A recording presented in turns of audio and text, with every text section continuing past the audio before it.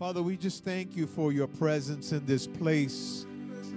Thank you, Lord, because we can sense the move of your Spirit in such a refreshing and peaceful way. Not just here, Lord, but we're trusting that even in the homes right now, our brothers and sisters and church family and friends can experience the peace that only comes from you. In this world of chaos, in this world where things are turned upside down, it is our relationship with you. It is your presence, Lord, around us, surrounding us, not just individually, but as a church and even as a community, Lord, that gives us that peace to be able to withstand the trial, hold steady, and even move forward, Lord, to the place of victory. So we thank you, Lord. We're grateful on this evening. In Jesus' name we pray. Amen. And amen. Praise God forevermore. You may be seated and or comfortable in your home. Thank you for being able to capture this streaming of this service today. We're so grateful that as we move forward toward the Christmas celebration, by tradition it's December 25th, so we're just days away from being able to celebrate together. What's so fascinating to me always about this particular date on the calendar that everyone celebrates. In fact, some people celebrate not even knowing why they celebrate. They just know that it's about gift giving and a tree and decorating the home and maybe stopping by Rockefeller Center, which you can't do right now actually because of COVID. But everybody gets involved, and oftentimes we can easily lose sight of the reason, of the purpose, of why we stop to celebrate Christmas. We don't get into debates about dates and all of that. We just grateful that we can take a day and as a nation and as a world be able to focus on God loving mankind so much that he came and dwelt with us or dwelt among us. That is powerful when we think about an awesome God deciding to actually limit himself into this human body to come and dwell. And not only that, didn't come as a king, he came as a baby, very vulnerable. But that's the kind of love that God has for us. So Christmas gifts are good to give and to receive, and the tree is wonderful to have, and the lights are wonderful to put up. And it's great, fantastic. There's nothing wrong with that at all. But it is really about the greatest love story that's ever been told, and that is God coming to dwell among us. And as we study all of the complementary scriptures as we navigate through Advent, because we are in Advent. Advent is that moment when we're weeks before, Sundays before, days before, anticipating the arrival of baby Jesus or Christ, our Savior, and the manger scene. There are several things that happen in parallel to that, into that biblical narrative that all lead up to that juncture point where they come together to celebrate the birth of our Lord and King. And one of them is a story of John the Baptist, or what we refer to often as John the Baptizer. Because when we hear that word Baptist, we sometimes think of denominations.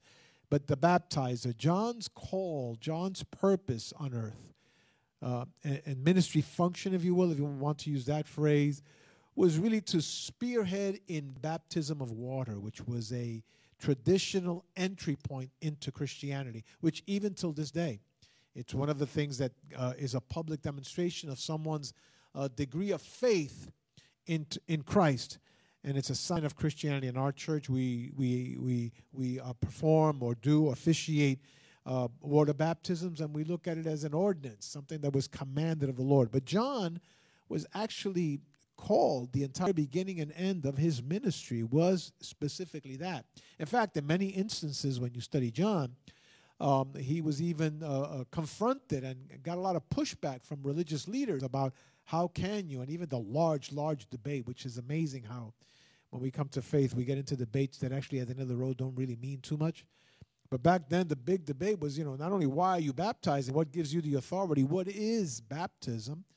But then, even to the point of, do we baptize just in the name of Jesus, or do we baptize in the name of the Father, Son, and Holy Spirit? Those were the debates that were going on.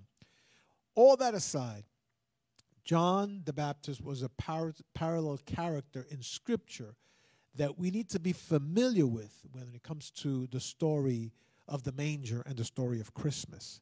And Luke writes specifically about John the Baptist and his birth. The other complementary gospels do that as well. But I want to focus on Luke chapter 1. And it's so fascinating because John the Baptist's dad, his name was Zechariah, and his mom, her name was Elizabeth. Well, Zechariah was a priest. And what they would do is they would assign the priest a certain time to come and be ministering in the temple. And they would do it in alternating form. You would be assigned for a certain period, and then you would have a time off for a certain period. And Zechariah was in that cycle now of serving at the temple because he was a priest. And as it happened to him, he was in advanced age. So was his wife.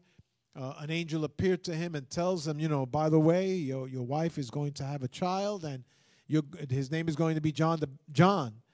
And if you remember, I preached on this recently, and his question back to the angel, well, how is this supposed to happen?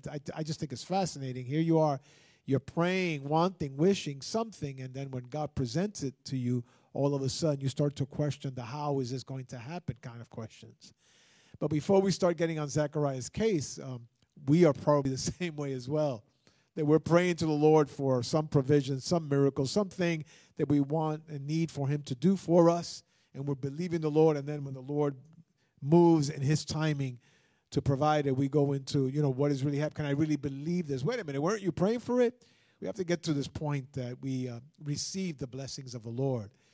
But one of the consequences for Zechariah, because of him having doubt, because there was a distinction between doubt and unbelief. He had doubt that this would happen, is that if you read the narrative in chapter 1 of Luke, now he was silenced. He couldn't speak. He became a mute. Simply because he did not believe, because he doubted that this was going to happen. Now he was silenced. And I often wondered, why would God allow that? Well, probably I think one of the things that I come up with as a conclusion is if the angel appeared to him and told him he was going to get the miracle, and now he doubted, and that's what he said to the angel, imagine what he would be continually saying to other people regarding something that he doubted about. So maybe the best thing is for his mouth to be shut so he won't continue to crush somebody else's dream and crush somebody else's longing for a miracle in their lives. Whatever the reason might be, the angel, because he doubted the message of the angel, he was left to be mute. He could not speak. It says that Elizabeth, when her time came to have the baby in verse 57, she gave birth to a son, and her neighbors and the relatives heard that the Lord had shown great mercy to her and shared the joy because she was in advanced age. And then, according to custom, on the 8th day, they came to circumcise the child, that's verse 59, and they were going to name him after his father, Zechariah. Now, that was traditional. That's what usually would happen. In fact, it even happens this day when we see many people with the last suffix saying junior, right? They're carrying their father's name. But they would do back then, and some people even do today, is they would insert at least that name. If not the main name, it would be the middle name or some of the names of the father. This was how tradition, the generational tradition, was carried on one from the other. And also you would honor previous generations. So it was almost assumed that here these two senior citizens have a child now. God had spoken before she became pregnant that it was going to be a son and his name was going to be John. That's what the angel told Zechariah. And according to the verses, Elizabeth might not have been aware that that's what he said, the angel, but certainly Zechariah was. So the custom was bring him on the 8th day, circumcise, and on that ceremony of circumcision, then we're going to give him the name of Zechariah, his father. But Mary, this is fascinating. I think there's another miracle in this narrative. Mary spoke up and said, no, he is to be called John. Now watch why I say it's miraculous, because the text does not say that she was even present when the angel told Zechariah that his name was going to be John. And yet she understood the shadowing, and she understood the impressions of God and her connection with the Lord. And she emphatically went against tradition and said, no, his name's not going to be Zechariah. his name is going to be called John. And I like what it says in verse 61, because I stopped there as well, because I think this is an application for us. So she says, no, he is to be called John. Then she goes on in verse 61 and says, they said to her, there is no one among your relatives who has that name.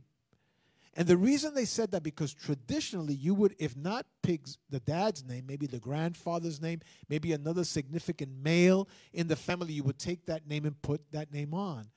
But now they push back to and I find this fascinating, to Elizabeth, and they tell her, wait, why are you going to call him John? There's nobody in your family that has that name. You know what I learned from that? Sometimes to receive the full blessing of the Lord, we have to break with tradition. Sometimes in order to receive the fullness of God's plan, because John, before he was born, already God had a plan for him. He was going to be the baptizer, right? He was going to play a pivotal role in the appearance even of the Messiah, of Jesus the babe, the Christmas moment. That's why it's connected to Christmas. And here Elizabeth steps out and she breaks with tradition. Sometimes we have to break with tradition. Traditions are just things that we make a norm, that we practice over and over, generation to generation to generation. But there's no written code that it has to happen. There is no biblical imperative that it has to happen. It's like people with the mistletoe. That's a tradition. Even the foods that people cook during Christmas time, all of that is based on tradition. Why do you have to slaughter a pig and make a pig as the primary meat for as many cultures do? There's traditions that we have. Why does it have to be a tree? That's tradition. Lighting up, that's tradition. Sometimes we have to break with tradition to get the full blessing of God over our lives and over your lives. You know what? I'll give you an example. Just because your family was one particular religion, that's tradition, doesn't mean now that you've experienced the light of the gospel in your life that you can't decide to follow Christ and not the tradition of your family. Think about that for a moment. So many things we do because that's what our family did. And not that it was necessarily wrong, but when you come into this new moment of experiencing God in your life, and you're about to enter into the destiny, the plan and purpose that the Lord had in your life, listen to what they told Mary here. But wait a minute, there's no one in your family by that name. And Elizabeth, I keep referring to her as Mary. Elizabeth went on and she named him John. Why? Because that's what God said. I want to encourage you today, it is better to follow what God says than what tradition dictates. It is better to follow what God says than what other people say. Now, that's going to cause pushback. And you don't want to do it in an abrupt and a disrespectful way. But certainly it is better to follow God's directive over your life, plan over your life, and purposes over your life so that you can receive the fullness of the miracle of God over your life. Praise the Lord forevermore. God has a new lineage for you. He has a new name. He has a new song for you. We need to follow what God is saying. Then we see here also in this narrative of the birth of John the Baptist that the very first miracle that John was able to execute. Now remember, this is the baby when they talk about Elizabeth meeting Mary, and Mary was pregnant of child, and all of a sudden the child leaped inside of her. Well, this is that story, and we find here now the baby John still inside of Elizabeth's womb.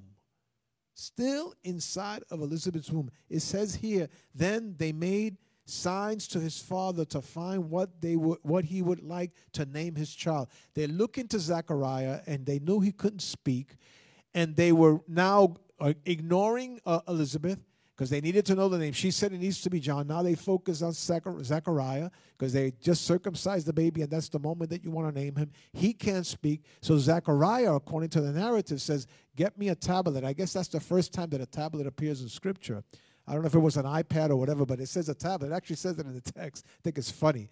But get me a tablet. He meant the stone, writing stone. And he wrote on there the intents of his heart. Then he says, then they made a sign to his father to find out what he would like to name the child. Never mind what Elizabeth said. He asked for a tablet. To everyone's astonishment, he wrote, "His name shall be John." When he wrote out his name, because he could not speak his name, a miracle happened.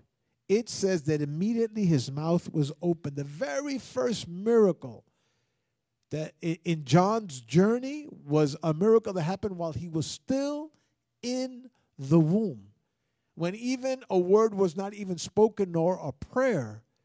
And that was that now his father was able to speak once again. Immediately his mouth was open and his tongue set free, and he began to speak, praising God. And I like that. And I want to close with that last observation on this text, because in his birth, when now his mouth was open, Zechariah didn't say, I can talk again. Or he didn't say, of course, call him John. I don't want to call him Zechariah, or whatever. It says that once he got his voice back, and once he received his miracle, the very first thing he did was to praise the Lord. In fact, it says that he broke in a song. That's what the rest of that chapter is about. He broke in a song. I wonder, what do we do when we get that miracle we've been praying for?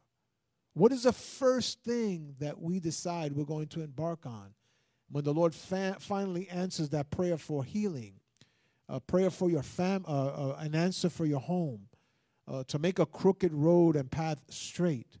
What is our first reaction if we follow even Mary's song, the song that she sang when the Lord when the appearance of Christ, that we find also in this text, by the way, of chapter 1, and now Zechariah breaking out in song. When Christ miraculously appears in our lives, sets us on the path for purpose, as he just did with John the Baptist, Zechariah broke out in song. May we praise God. Yes, enjoy the Christmas festivities. Enjoy the limited, and by the way, limited time that we're going to have with our families, because we can't celebrate like before because of COVID. You need to be careful. We need to make sure that we take time and give honor and glory and praise for the miracle of Christmas that we are about to celebrate in just a few days. That we stop and appreciate what took place. That as Zechariah was able to enjoy that miracle, he broke out in song, recognizing what God was doing. And the miracle that he received was really the birth of his son, the promise of his son John. But he understood as a priest the connection of John the Baptist and Christ, the promised king. Let us pray. Father, I thank you for your word as we reflect on it and as we think through it and as we examine it more deeply and read it, not in a rush, but trying to discern what you're saying to us.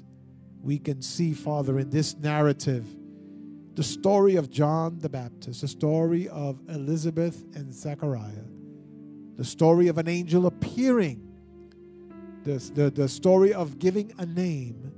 We're seeing, Lord, how you deserve the glory and the honor always. Help us, God, that as we anticipate and move forward to the arrival of our Lord Jesus Christ, that manger scene, help us, Lord, to break out in a song of praise and worship and adoration. In Christ's name I pray.